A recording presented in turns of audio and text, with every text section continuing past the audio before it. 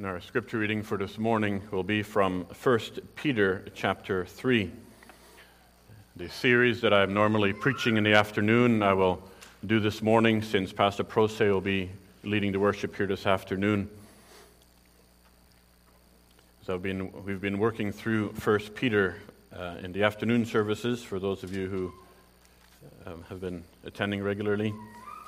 And this morning we'll focus on chapter 3. And the focus will be on the first 4 verses. But I would like to begin reading in chapter 2 and verse 18.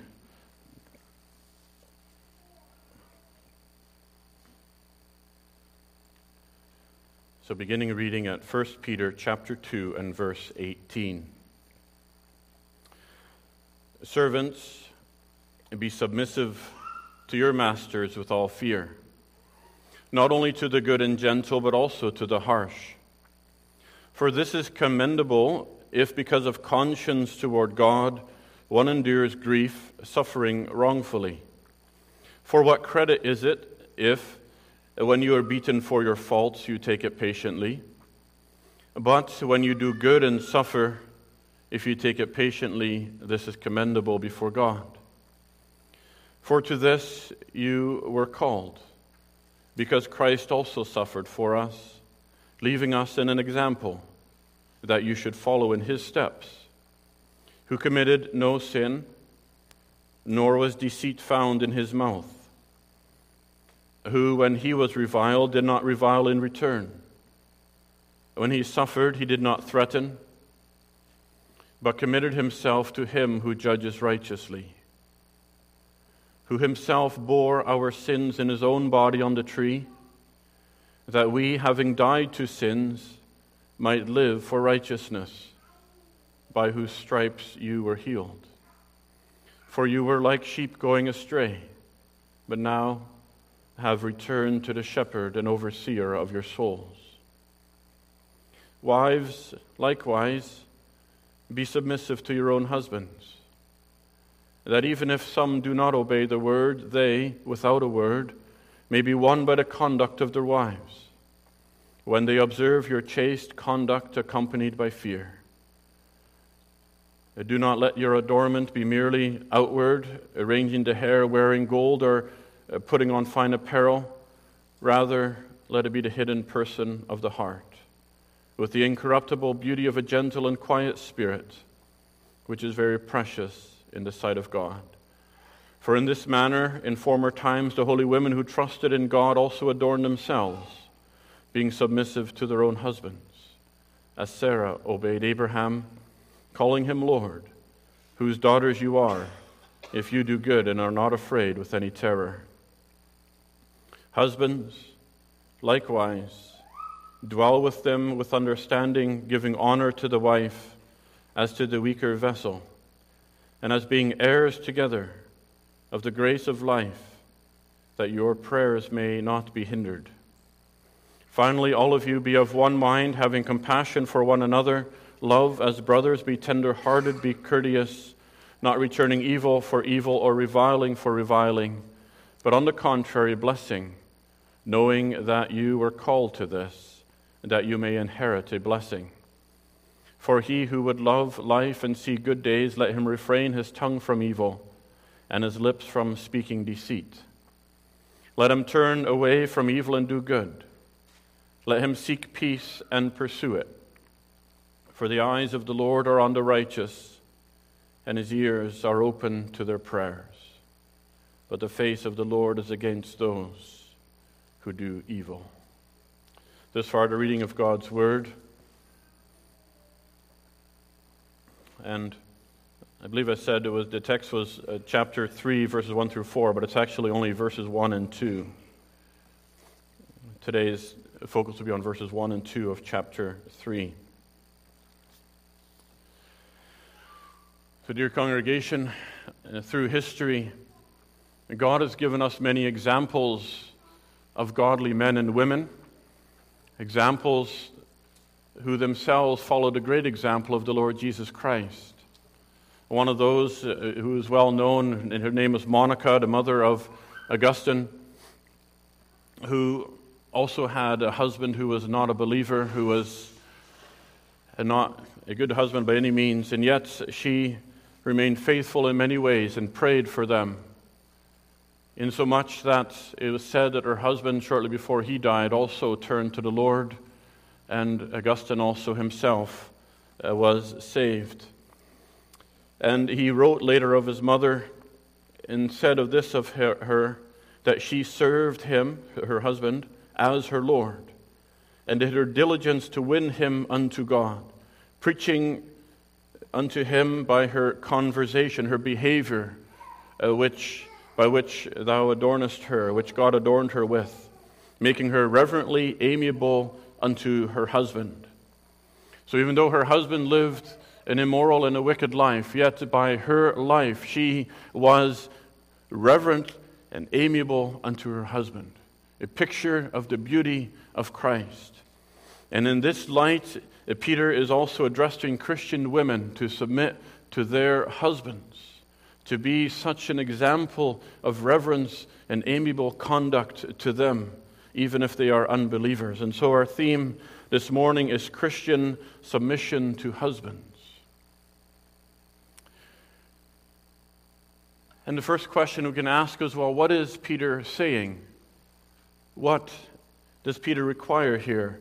And if you look at chapter 3 and verse 1, it says, "Wives, likewise be submissive to your own husbands."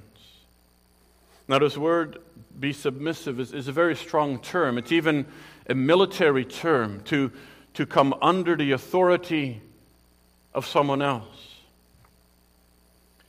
But we immediately see that there's also limitations to it, because it says to your own husbands. So there's a limited scope that Peter is pointing out here to the Christian women, that it's to their husband to whom they are joined in the holy covenant of marriage, and that submission is limited to their husband. And he says, likewise. So he's connecting this with what he has been talking about in the previous chapter, in the general theme of submission to authorities. And immediately before this, in chapter 2, he shows us how Christ himself was submissive to his role here on this earth. Excuse me. He records Christ's example when he suffered not only under the authorities of this world, but also when he submitted to the will of his Father in heaven for the purpose that he had been sent for. And he did no sin. That in that role he committed no sin, even though he received a lot of opposition and sin against him.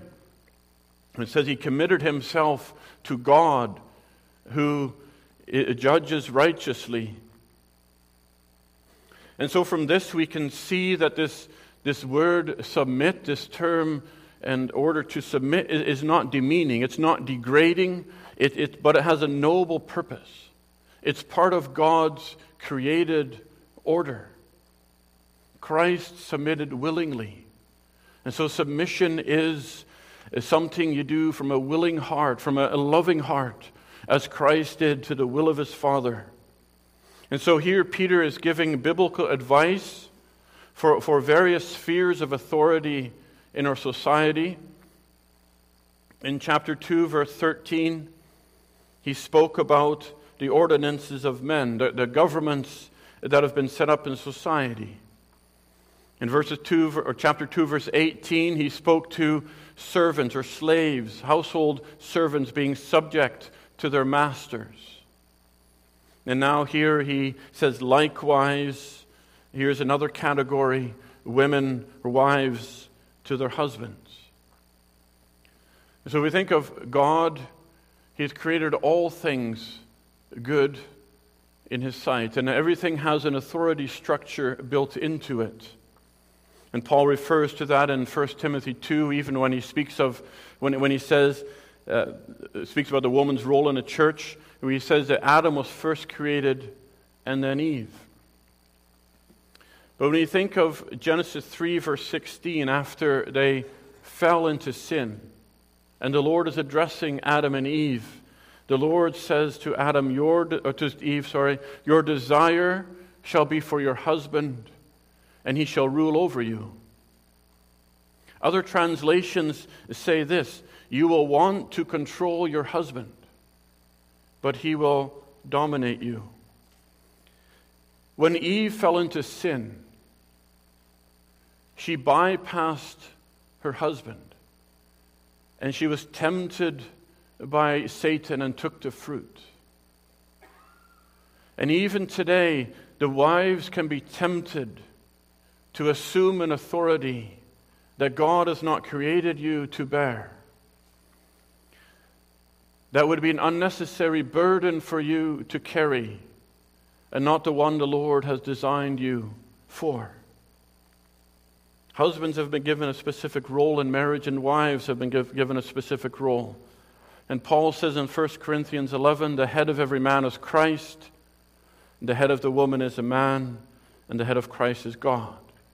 And so it's with this creation order in mind that Paul also says in Colossians 3, wives, submit to your own husbands, as is fitting or as is proper in the Lord.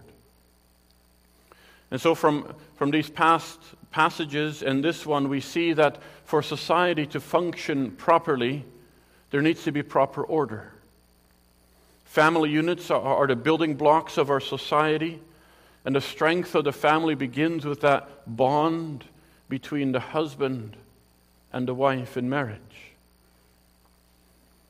And the one duty that Peter here is specifying to wives is to reverence their husbands, to submit to the authority of their husbands. And that, as we'll see, is regardless of the circumstances in which they are. And so Peter is defining here the roles within marriage.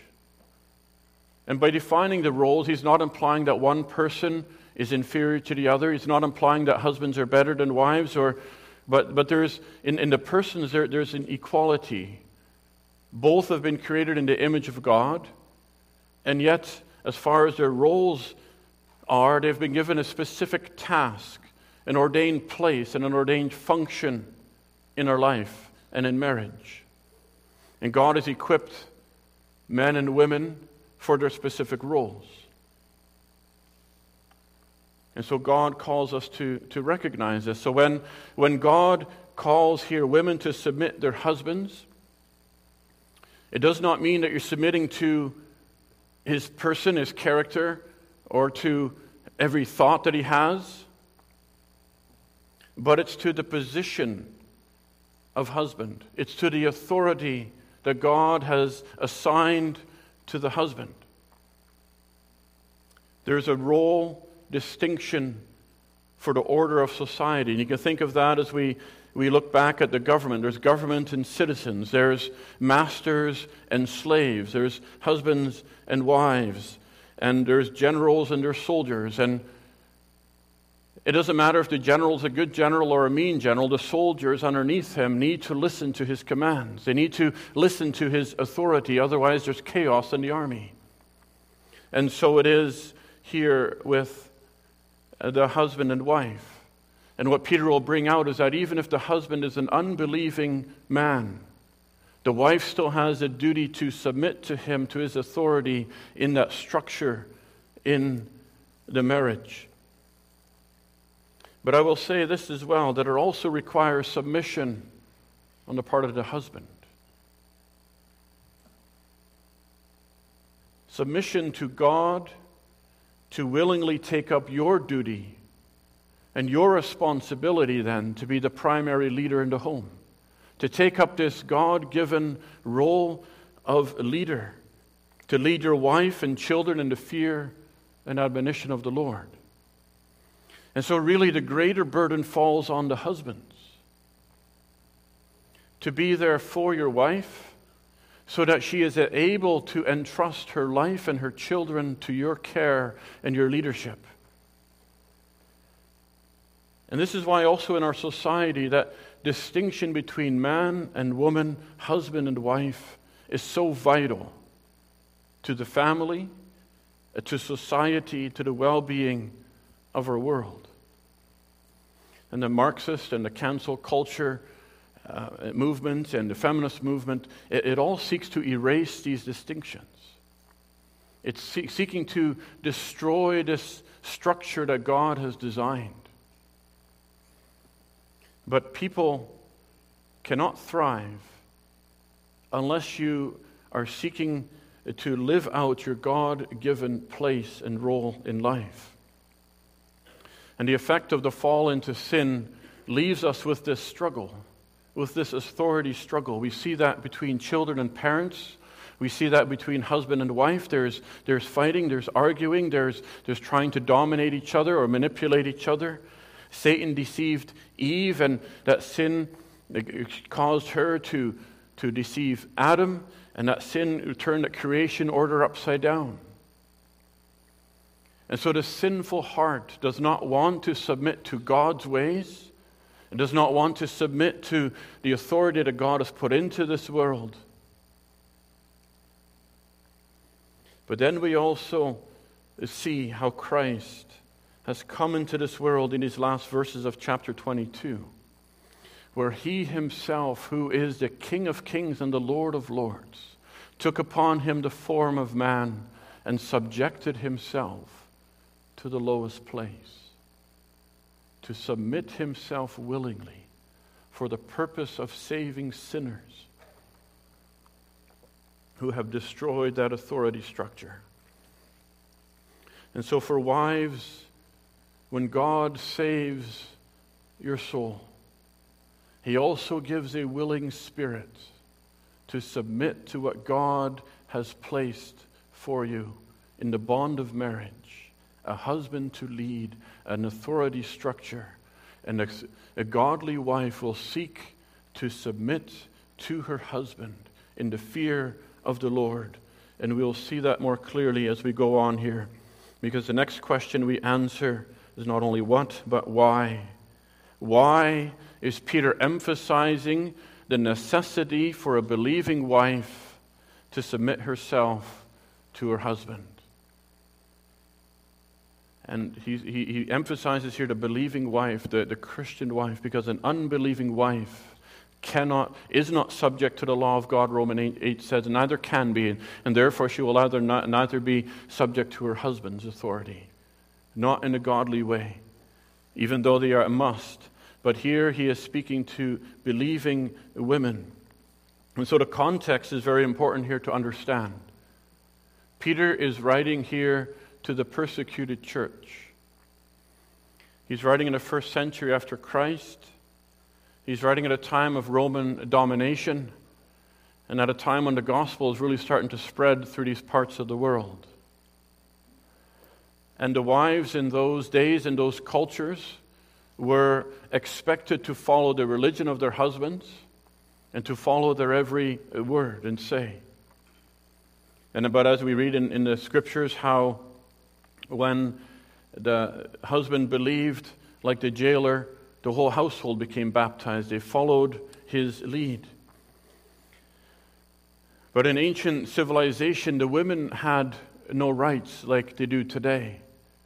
They say even under Jewish law, the woman was seen as owned by her husband. In Greek civilization, similar thing. The women were to obey their husband, stay inside. Under Roman law, a woman had no rights, but was under the power of her father until she was married and she came under the power of her husband. So what would happen if one of these women was saved under the gospel when she was married to this man? If she, like Lydia, heard the gospel at the riverside and was saved, but went home, or maybe her husband was there as well, but her husband did not believe, it would be difficult or even impossible for her to go against her husband's religion. For her to continue or to try to change the household or to continue speaking about the things that would seem as contradicting her husband's will and way. In our culture, it almost seems it's the opposite extreme. Any mention of male authority is often seen as backwards or old-fashioned or chauvinistic, or to say that there's a God-ordained structure. And that even leaks into the church. As Paul said in 1 Timothy 2, where women are not permitted to teach or have authority over man in the church. It has to do with the authority structure that God has placed. That doesn't mean anything that one person is better than another. But today it's come so far that women not only want to take the roles of man, but they also want to become men, and vice versa. And the whole idea of authority is eroded. But here Peter is addressing the concerns of a wife who was saved by the preaching of her gospel, but the husband rejects it, remains an unbeliever. And he says in verse 1b, he says that even if some do not obey the word. So this implies that the husbands have heard, they did not obey, they did not believe, they're not convinced, they reject it. So how then is this wife supposed to live in this home? And this still happens in many countries around the world, where women are saved and yet their husbands are either a Muslim or Buddhist, and often they get removed from the home. And if she doesn't follow his pagan religion, she's considered as unfaithful. And so it's in this context that Peter is telling these wives, be submissive to your own husbands. Why? Well, there's a few things that it doesn't mean. And it doesn't mean that they now have to obey everything, or still obey everything that the husband has to say, even if it's contrary to God's word. It doesn't mean that they have to conform to the unbeliever's ideas. It does not mean that they have to simply submit out of fear of abuse or punishing or angering him. It does not mean that they are to submit out of weakness or coercion. But submission is freely committing yourself to them in the bond of marriage under God. As the Bible calls us to cleave, husbands and wife to cleave to one another. The wife is then committed to be that helper, to be that suitable helper that God has created her for, to be his partner, to be his strength, to be his support, even recognizing that he is still an unbeliever. And because her desire is to be a God-fearing wife in the circumstance, to do the will of God where God has found her. It means to be a lovingly to honor and respect her husband as the rightful leader in the home. But it doesn't mean, as I said earlier, that she can go against God's law. If he requires her to do something against God's word, then she must lovingly reject and still submit to her husband, but not disobey God. Must obey God rather than man. That's a similar application that we've seen on all these scenarios of authority. And so again, we can say that if Peter here calls these wives to lovingly submit to their husbands in this circumstance while their husbands are alienated from God, how much more, wives here today, does it call you to submit to your husband who God has given you, who also believe in God? And how does it humble us that God has given us a husband or a wife who does fear the Lord, who does believe in God's creation order and structure?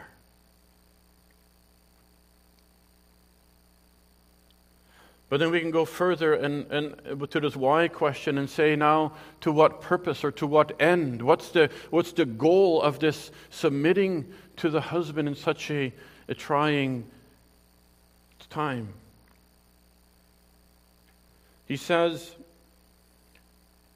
verse 1, there, the second sentence, so that even if some do not obey the word, they without a word may be won by the conduct of their wives, when they observe your chaste conduct accompanied by fear.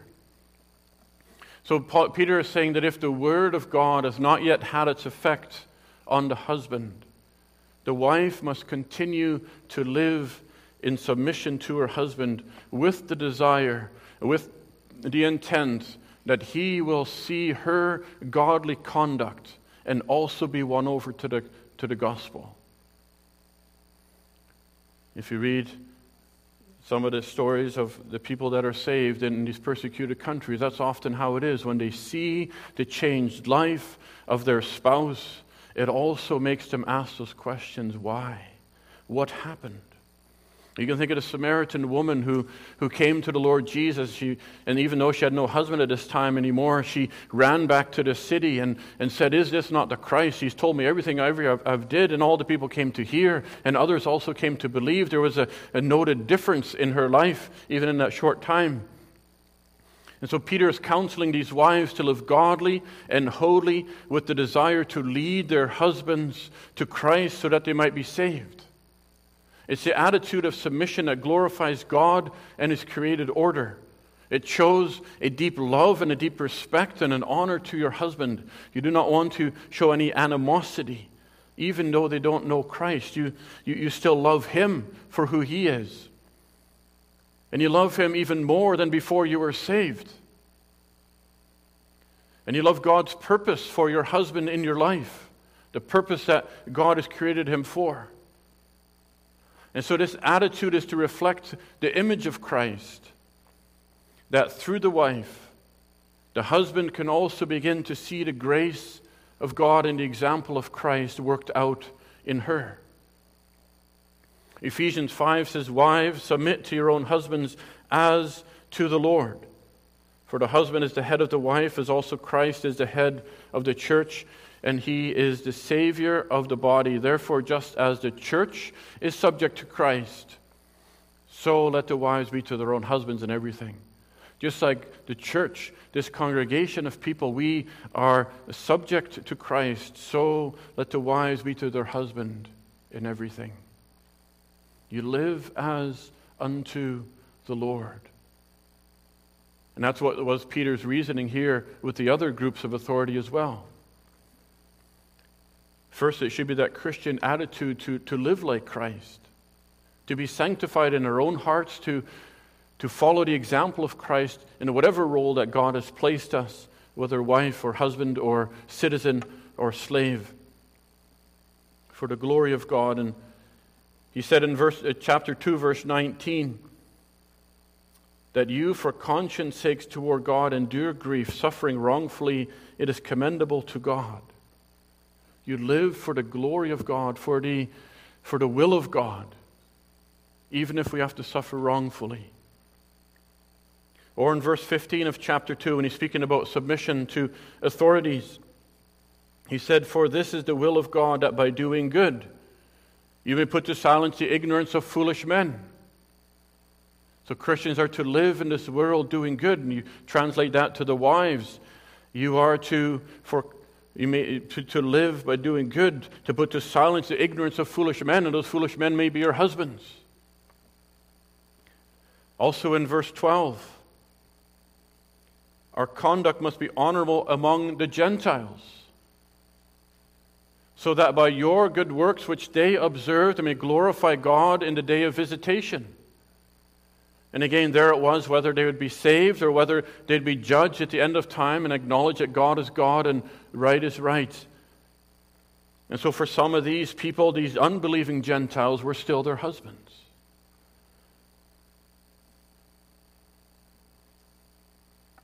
And so here Peter focuses and narrows that down now to the believing wife with an unbelieving husband. And your desire then is that your husband would be saved, that your husband would see the change that God has worked in your heart, and you desire that God will do the same for him. Because many of these people, if you speak with Christians in general, they acknowledge that the change that God worked in them was not something they could have done themselves. Whether they forsook their old work or their own life, it was a change that they themselves have to acknowledge that God made. And you desire this then for your husband as well. that God would change in him what you cannot change for them. And they will see that whereas before maybe your passion and your desires were for this world and for its pleasures and for the money or for your work, but now your love and desire and service is for Christ. He will notice your loving service, your submissive attitude, your patient understanding in the trying circumstances. When before he saw a woman much like himself, with self-interest, always wanting your own way. But now he sees one seeking your best interest, the best interest of her husband, the glory of God. And again, if we go back into what Peter was saying earlier in chapter 2, verse 1, he'll see that you've laid aside those sins of malice and deceit. You've laid aside those sins that caused Eve to fall and which made Adam fall, the deceit, pride. You'll notice that you don't react with those fleshly passions, those fleshly lusts of anger or a bitter spirit anymore. But you abstain, chapter 2, verse 11. You abstain from these fleshly lusts of envy, jealousy, anger. These lusts which war against your own soul and which you know will war against the soul of your husband. He will notice now that a gentle word turns away strife. He will notice.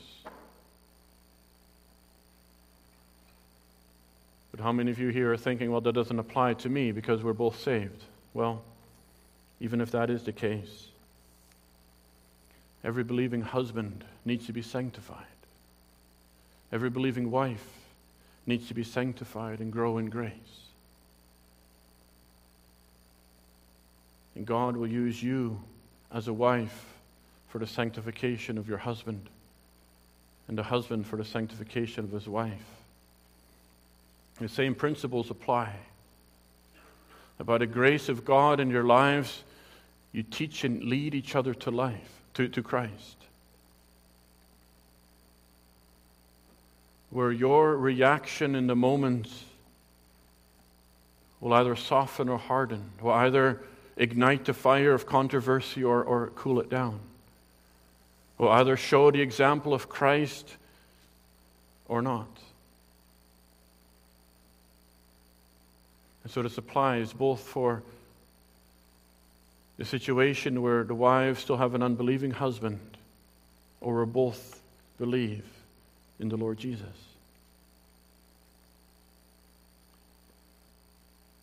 But Peter says here, he does not mean here that it's only your life anymore, or only your life without the Word of God.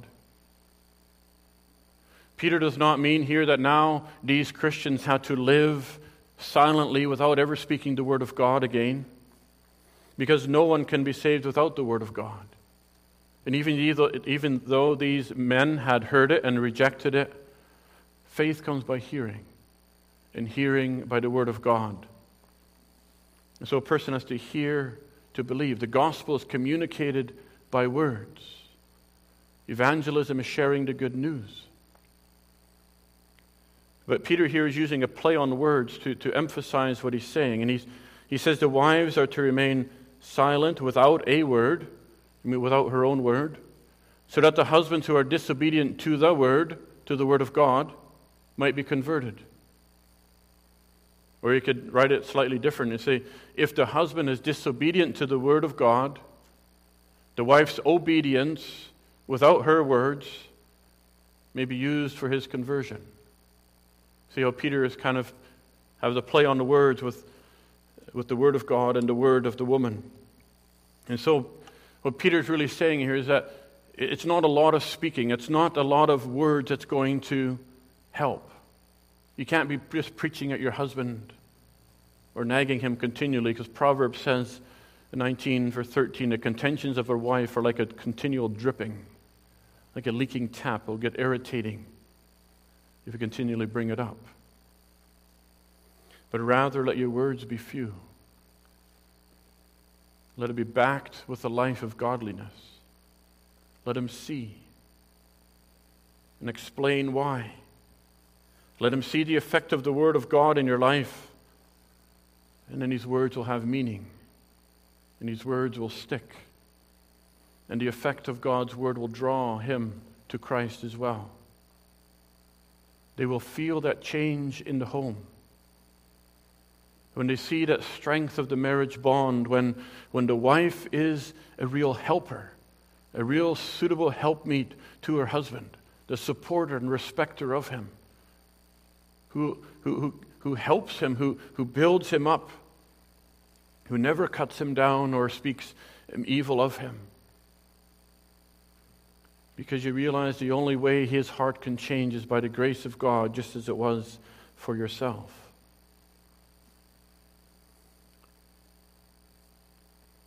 And that's often how it works in places of persecution. Especially where in some of these countries they're not free to speak of Christ wherever they go. And so often it has to be led with a life of example till they can find that opportunity to speak to the people. But a few words to the husbands then again. Peter does address the husbands later, but here, husbands, you must lead. You must take that role of authority that God has placed upon you. And that does not mean that you boss them around or treat them as a slave, but it's leading your wife and children. When your wife is called to submit to her husband, it does not mean that she has no rights like the slaves were treated in those days. But it means you have been given the burden and the responsibility by God to provide her needs, whether that's spiritual, physical, emotional, mental, social. You've been given a role to provide. And if she is to submit to your authority, it means she needs to be able to entrust her whole life to you under God. That's a high responsibility. Do we realize what God is placing on the shoulders of the husbands when He's telling the women to submit to their husbands? But wives, you can encourage and remind your husbands. You can, in a way, lead with that example of submission, seeking His leading. Encouraging them to lead, to be the shepherd, to be the prophet, priest, and king in the home as men are called to be. But if your husband doesn't provide for these things, as it was the case for these women, your strength ultimately is found in the Lord. Psalm 84 says, "Blessed is the man whose strength is in thee, in God." And so the women, as each individual person is called to continue to seek to feed your own faith and strength by the grace of God in His Word, through the reading and studying of God's Word. And this goes for the unmarried as well, as you pray to God for His leading in your future, whether you remain single or whether He has a spouse in mind for you. It's these principles that we need to learn to live by. But wives can pray often for your husband that he will be able, that God will give him the grace to be the man, to be the husband that He's called him to be. To encourage him to take up that role, whether that is in family devotions, around meal times, to lead in prayer and reading of the Bible. But if the husband does not participate, the wives, these believing wives, would need to go on their own. They would need to go to the fellowship of believers, to the church by themselves. They would need to go to the Bible studies. They would need to read the Bible for themselves. They need to do it not only for themselves, but also to show the importance of this for their soul to their husband, to show that they cannot live without the feeding of God, without the means that God has given to strengthen their faith. They cannot neglect the assembling with God's people. And so if it causes a controversy in the home, Peter is saying, submit all the more. Show yourself as willing to follow his lead, but showing most of all that your love for God and his grace is the ultimate thing in your life, to serve God and the desire for his soul. Amen.